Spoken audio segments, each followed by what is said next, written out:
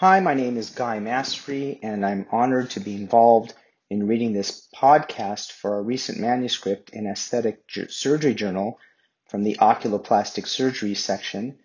The article is titled Dermal Onlay Grafts, a Rescue Procedure for Secondary Periorbital Hollows. I want to thank my colleagues who helped me with this manuscript, Dr. Yao Wang, my fellow, and my associates Raymond S. Douglas, Amy Patel, and John Holds. I'll start by reading the abstract.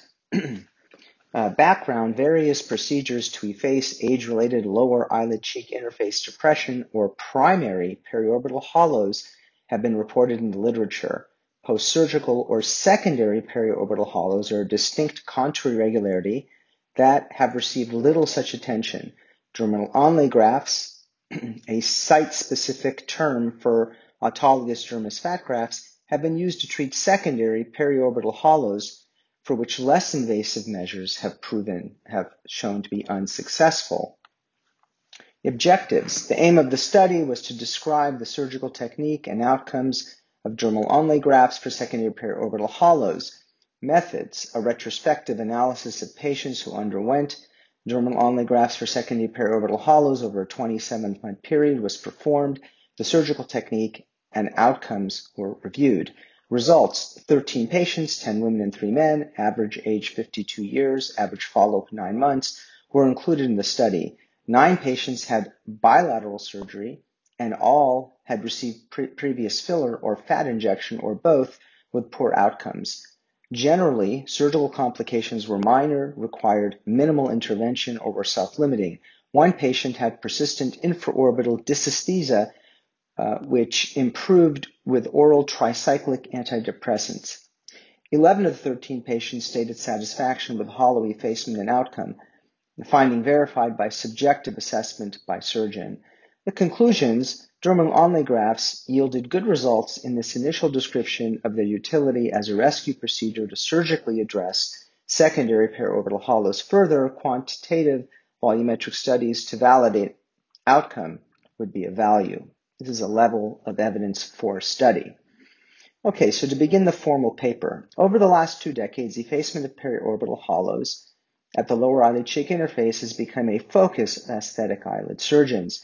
The common methods by which this has been accomplished include the injection of hyaluronic acid gel fillers or autologous fat, transposing native eyelid fat, mid-facelifting, or a combination thereof. Reports on these procedures have focused mostly on typical age-related periorbital hollows, which have classified as primary periorbital hollows. We have noted a specific subgroup of patients with periorbital hollows whose management options may be limited with these procedures. This includes patients who have had previous aggressive fat excision blepharoplasty without sufficient remaining fat to transpose for persistent hollows. We refer to these contour deficits as secondary periorbital hollows to distinguish them from the more common age-related primary eyelid cheek interface depressions. Many of these patients have failed due to edema, dyschromia, or inadequate correction, or refused hyaluronic acid gel filler treatment, and or achieved poor outcome or contour irregularities from injected liquid fat transfer. To treat these patients, we have placed dermis fat grafts over the inferior orbital limb for volume augmentation. Dermis fat grafts are not new to eyelid, periorbital, or facial surgery. They have been used with great success as a volume substrate in the orbit, the eyelids, and as a posterior lamellar spacer graft in lower eyelid retraction cases. 2 of us, myself and Dr. Holds, have implanted dermis fat grafts as a cover for small to moderate exposure of orbital implants with success. Dermis fat grafts have also been used for volume augmentation in both primary and secondary facial rejuvenation surgery. In this report, we elaborate on our experience with placing dermis fat grafts, or what we call dermal Onlay grafts, as a rescue procedure in selected cases of secondary eyelid cheek junction depressions, when other, less invasive options have shown poor utility. Because injected and solid fat are both variations of fat grafting, for the purpose of this manuscript, We will refer to solid fat grafts as dermal fat grafts or dermis Onlay grafts, and to suction and then injected liquid fat grafts as fat transfer. We have also previously placed pearl grafts without attached dermis to augment eyelid volume. As these cases were placed specifically for periorbital hollows, they were not included in the study. The dermal Onlay graft procedure and postoperative course are outlined in detail, along with surgical nuances that we feel are important for success. Now let's go on to the methods section. A retrospective chart review, June 2017 to September 2019, was performed of consecutive patients whom we had treated with dermal Onlay grafts for effacement of secondary periorbital hollows. All patients are from their private practices, our private practices, and all surgeries were performed as outpatient procedures at a licensed surgical center. Informed consent was obtained for each procedure, including an explanation that although this is a novel application for dermis fat grafting, the technique has been used successfully for decades in ophthalmic and facial plastic surgery for other orbital, facial, and eyelid defects. An institutional review board approval from the Cedars-Sinai Medical Center in Los Angeles, California, was obtained for the study, and the review adhered to the standards of the Declaration of Helsinki and was compliant with the Health Insurance Portability and Accountability Act. Topographically, dermis fat grafts were placed in 3 locations. 1, the nasojugal groove or tear trough. 2, the orbitomalar groove or the palpebromalar groove, lateral hollow. Or 3, the entire lower periorbital hollow. That's the 2 locations previously. Canthal release with a swinging eyelid approach was used to place dermal Onlay grafts in cases when deemed necessary for appropriate exposure. In each of these cases, meticulous canthal reconstruction was performed. All dermis fat grafts were harvested from the left lower quadrant to prevent postoperative scar from potentially misleading a future diagnosis of appendicitis should an acute abdomen develop. Patients who had clinically significant concurrent lower eyelid retraction had simultaneous hard palate grafts placed as posterior lamellar lower eyelid spacer grafts. Dermis fat grafts placed to the tear trough were all done so subperiosteal to prevent contour irregularities as the skin in this area is thin. For the remaining lower periorbital depressions, where tissue is thicker, dermis fat grafts were placed pre-periosteally. All grafts were placed dermis side up, closest to the skin. In preoperative discussions, it was explained to patients that a 50% improvement in hollow reduction was the goal based on our previous experience with dermis fat graft results. Subjective surgical results were evaluated photographically at a minimum of 6 months postoperatively, and patient satisfaction was assessed by asking patients, "Are you satisfied with the outcome?" in the same time frame. Finally, postoperative complications and their management was elaborated in detail. Let's move on to the surgical procedure.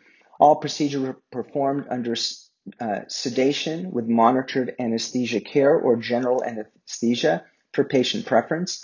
The canthus, transconjunctival lower lid, and upper midface were infiltrated prior to incision with 2% xylocaine and 1 to 100,000 epinephrine. An ellipse, a size determined based on the measured preoperative orbital rim depressions, is drawn on the left lower quadrant of the abdomen. The vertical and horizontal dimension of these depressions are identified and then doubled if bilateral surgery is planned. The ellipse is demarcated 4 millimeters greater than the measured defect to account for postoperative shrinkage. The skin of the donor site is hydrodissected from underlying dermis with a milliliter of the same anesthetic and 2 mLs of anesthetics injected into the underlying subdermal fat. A scalpel blade is used to score the skin and dermis partial thickness and then to excise the overlying epithelium and superficial dermis. It is helpful to stretch the skin with 1 finger of each hand to maintain the subcutaneous plane and avoid dermal perforations. Along the perimeter of the donor site, the dermis is incised to full thickness with a scalpel blade, and Stevens tenotomy scissors are used to cut through the dermis circumferentially. The dermis fat graft is then removed by incising through the fat underlying the dermis. The depth or thickness of the harvest graft is subjectively assessed based on predetermined depth of the preoperative orbital hollow. The harvested dermis fat graft is placed in saline-soaked gauze, and the donor site is closed with layers with multiple interrupted and buried subcuticular 5-0 PDS sutures and a running 5-0 nylon suture for the skin closure. Attention is then paid to the lower eyelids. In cases when the canthus is released, a canthotomy and cantholysis are performed.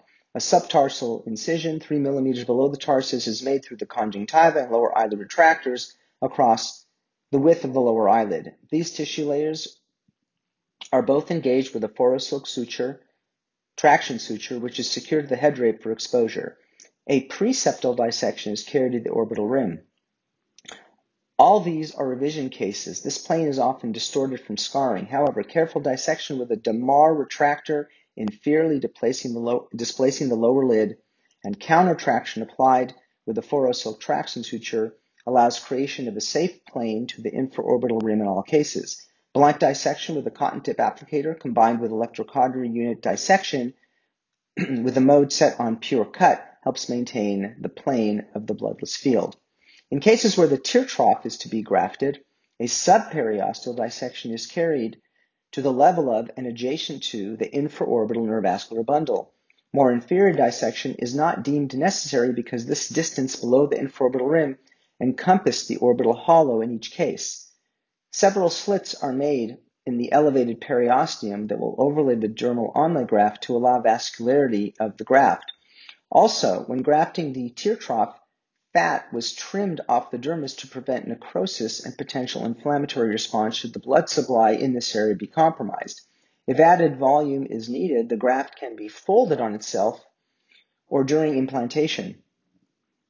A pre-periosteal dissection of the central and lateral periorbital halls is performed between the deepest portion of the suborbicularis oculi fat and the periosteum. Dissection proceeds inferiorly to the most distal level of the hollow in the upper midface. The lateral hollow often extends lateral to and as high as the canthus. This requires extending the dissection to these areas. When fertile periorbital hollows are addressed, a vertical slit is made in the periosteum at the transition between the sub and pre-periosteal dissections to create a continued pocket for the dermal onlay graft. The nasal subperiosteal graft is placed first. It is trimmed to size, folded on itself if deemed necessary, and sutured internally to more inferior periosteum with interrupted 5-0 chromic suture. The superior portion of the graft falls into place and can be similarly secured with a suture or left free. Conversely, the graft can be secured with full thickness suture, double arm 5-0 chromic suture, which traverses the graft and is externalized over the skin and tied.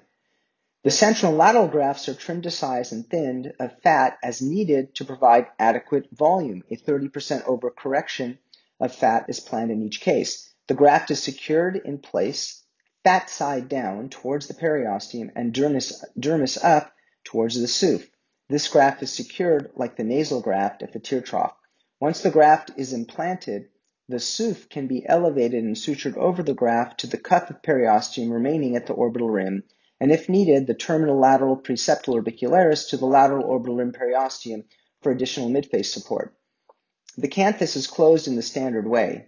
In cases where the canthus was disarticulated for exposure, a 5-0 chromic partial temporary tarsorrhaphy suture is passed intermarginally from gray line to gray line of the lateral upper and lower lids to reduce postoperative chemosis and support lower eyelid position. The suture is removed 1 week postoperatively. Okay, now we go on to the results section. 13 patients were included in the study, 10 women, 3 men with an average age of 52 years, range 41 to 66, and average follow-up of 9 months, range 5 to 18 months. All surgeries were revisional in nature because each patient had undergone previous fat reduction blepharoplasty. 9 of the 13 cases, 69%, were bilateral procedures, and 4 of the 13 cases, 31%, were unilateral in nature. 1 patient, 8%, had tear trough grafting only. 8 patients, 62%, had isolated grafting of the lateral hollows, and the 4 remaining patients, 30%, had volume augmentation of the entire lower periorbital hollow. All patients had undergone previous attempts at either hyaluronic acid gel filler placement, that's 69%, 9 out of 13, or fat transfer, 4 out of 13 patients, or 31%, or both, 2 out of 13, or 15%, to the lower eyelid cheek interface depressions by other providers. All the patients were dissatisfied with the outcome of these interventions because of filler-related edema, dyschromia, and poor fat retention or lumps, bumps related to fat transfer. Of the 11 patients who had previously had filler placed for correction of hollows, 8 or 73% had filler dissolved adequately with hyaluronidase prior to presentation, and 3 or 37% had fillers dissolved by the authors. Of the 4 patients who had previously undergone fat transfer, 50% had subsequent steroid injections to reduce post-grafting contour irregularities. Both these patients stated that their hollows became more severe after this intervention. 11 of 13 patients, 85%, had canthal dysarticulation with reconstruction, whereas 2 patients, 15%, had canthal sparing surgery. In no cases was horizontal eyelid shortening required, as the purpose of canthal release was only for exposure. 2 patients had hard palate grafts placed as a lower eyelid spacer for concurrent lower eyelid retraction. We could not determine if this adjunct aided in periorbital hollow effacement. The size of the harvested dermis fat graft varied based on degree of preoperative hollow and ranged from 25 millimeters times 12 millimeters in the least significant case to 80 by 40 millimeters in the most severe case. In 2 cases where a tear trough graft was placed, the dermis was folded on itself for added volume. We noted that overall postoperative swelling was subjectively similar in degree and recovery time to that occurring after standard trans-eyelid mid-face lifting. Most swelling resolved in 1 month, but persistence of some degree of cheek swelling into month 3 was not uncommon. Infraorbital dysesthesia in the first month postoperatively occurred in 3 of 5 patients, 60%, when the tear trough hollow was addressed, and 2 of these patients, 66%, noted this verbally. One of these patients, at 8 months after surgery, developed persistent unilateral sensory symptoms, which were treated with 50 milligrams Elavil at night with relief. One patient developed a hard nodule under the canthus overlying the tail end of the dermis fat graft. This resolved with 1 injection of 0.3 ml fluorouracil, 50 milligrams per ml. Clinically significant chemosis more than 2 weeks after surgery was present in 3 of 13 patients, 23%. In all cases, this resolved conservative measures, lubrication and topical medications, by 5 weeks after surgery. Patients stated satisfaction with their procedure in 11 of 13 cases, that's 85%. A subjective improvement of hollow effacement was also noted by us in the same 11 patients. The 2 patients who were not satisfied with surgery both felt the degree of volume replacement in their hollows was not to their 50% expectation. Surgeon assessment was similar, with an approximate 25% subjective volumetric enhancement noted. No patient complained of the scar from the dermis fat graft harvest site. Okay, finally, we'll go to the discussion. The lower eyelid and cheek are an aesthetic unit whose ideal and youthful transition should be smooth, with concavity above and a convexity below. Normal involution, which involves both volume loss and tissue descent, leads to characteristic changes in this topography. These changes typically manifest a disruption of the smooth lower lid cheek interface, leading to variable degrees of depression or periorbital hollows over the general area of the infraorbital rim. Facial aesthetic surgeons have developed a variety of surgical and non-surgical paradigms involving injecting filler or fat, or surgically transposing orbital fat from above, or elevating the midface from below to manage these hollows.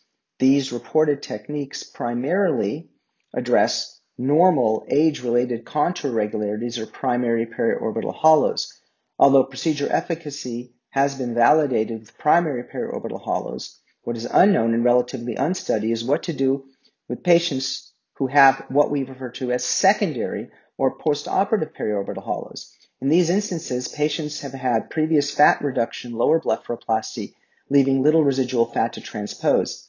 In addition, many have had filler placement or fat transfer as a primary fix. Although these procedures may work, complications such as edema and dyschromia with filler injection and contour irregularities or inadequate results are not infrequent fat transfer. The purpose of the study is to suggest a rescue procedure for patients with secondary periorbital hollows especially for those whom less invasive options have failed. The 13 patients in the study met the criteria to evaluate this problem, and all of them had undergone previous subtractive lower blepharoplasty, and all were dissatisfied in terms of the stated complications of filler or fat injections or both. There are several distinct characteristics of secondary periorbital hollows that differentiate them from their primary counterparts.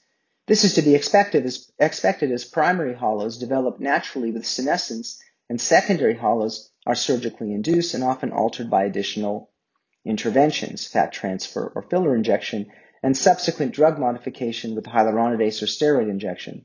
These secondary depressions tend to be better circumscribed, deeper, and with steeper transitions from peak to valley. Also, they lack the noted characteristic appearance patterns, the tear trough, nasojugal groove, orbital or palpebromalar groove, and transitions which tend to be similar from patient to patient with primary periorbital hollows. Finally, and of significance, secondary hollows tend towards a more inferior extent into the upper midface than primary hollows. We surmise that these differences may be related to tissue atrophy from the initial surgery or the effects of hyaluronidase and or steroid injections if these interventions were performed. When one considers the more extensive dimensions and depth of secondary periorbital hollows, it becomes clear why their management with injectable filler and fat transfer, which we feel in these cases are techniques best suited for refinement rather than structural foundation, are potentially troublesome. The concerns led us to attempt effacement of these depressions with an alternate route.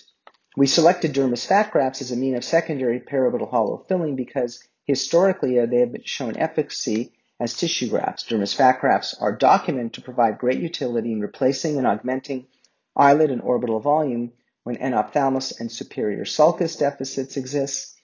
They are also effective when placed as a posterior eyelid spacer in lower lid retraction surgery and have demonstrated a robust survival and retention rate.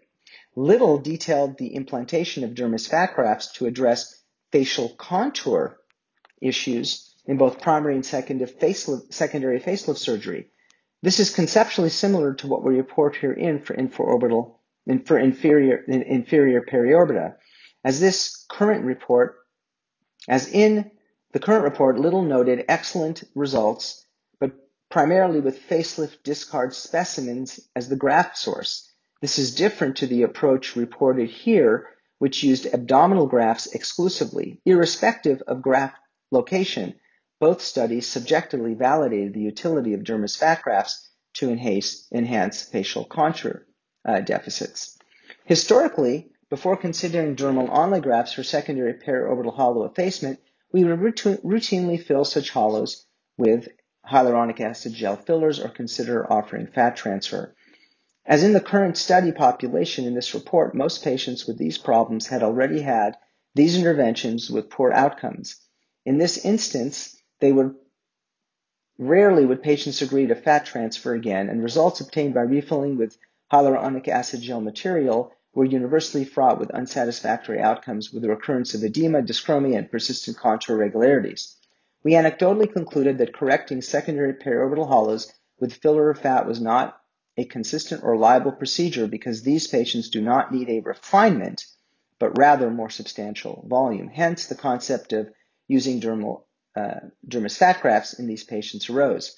Further substantiating this approach was the blind injection of filler or liquid fat into facial tissue, especially in discard planes from previous surgery, can lead to vascular occlusion, complications such as visual loss, and tissue necrosis.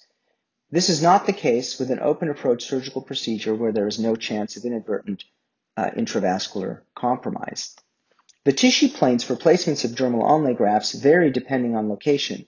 A common factor among patients with secondary periorbital hollows is that the nasalmost hollow, i.e. the tear trough, consists of thin skin over bone.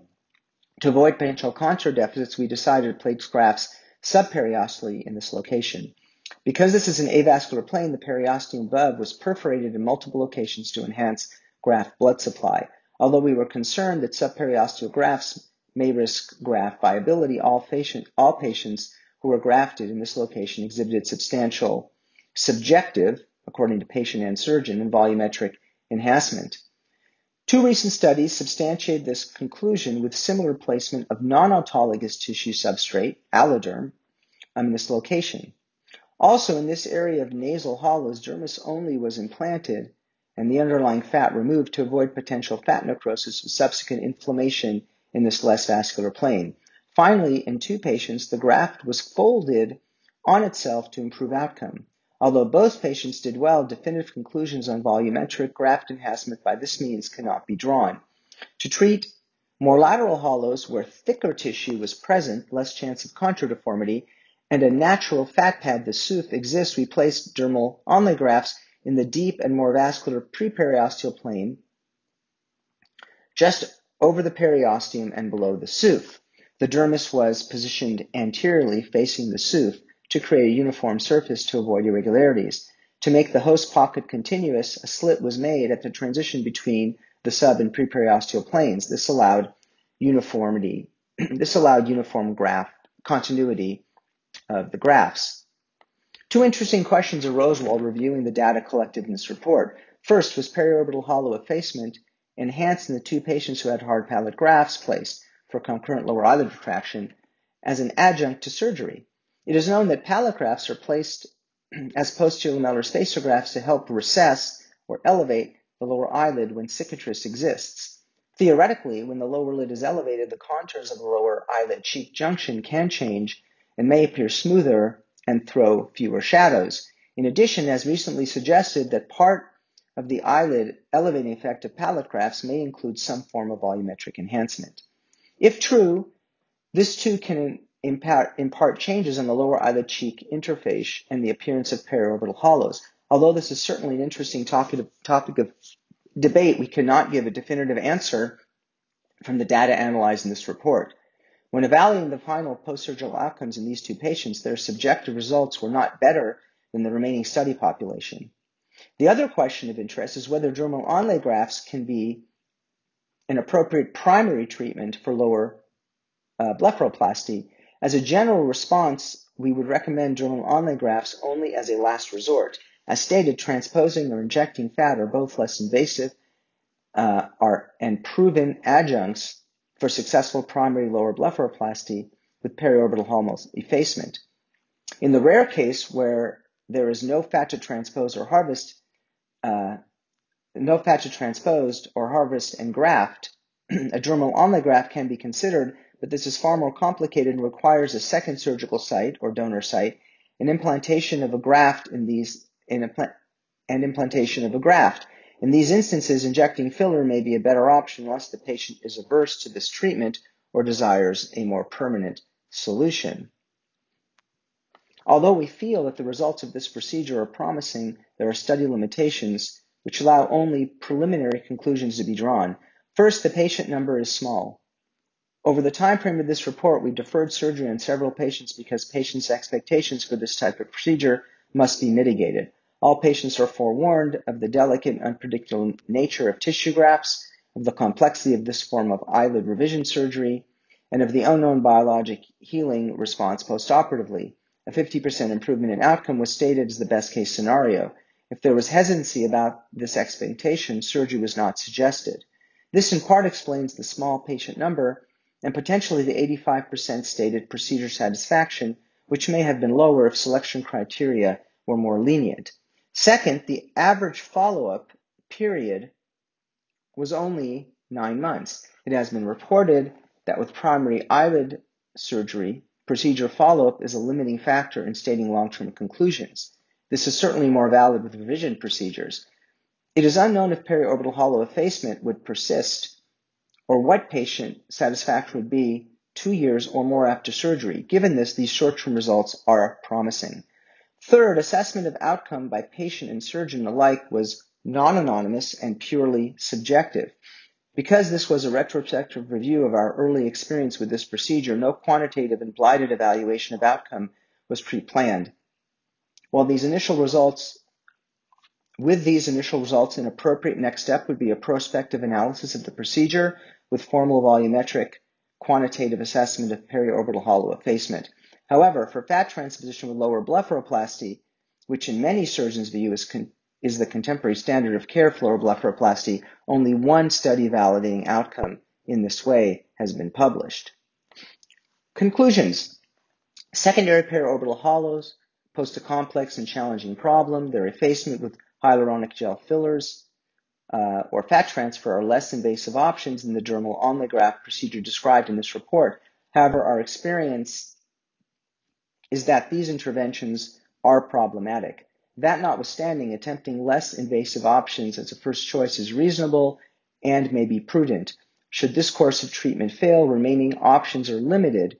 In these recalcitrant cases that are where we believe dermal Onlay grafts can play a role as a rescue procedure if patient expectations are realistic. Again, I'd like to thank the Aesthetic Surgery Journal, the editorial staff and reviewers for accepting this manuscript. I hope it is useful.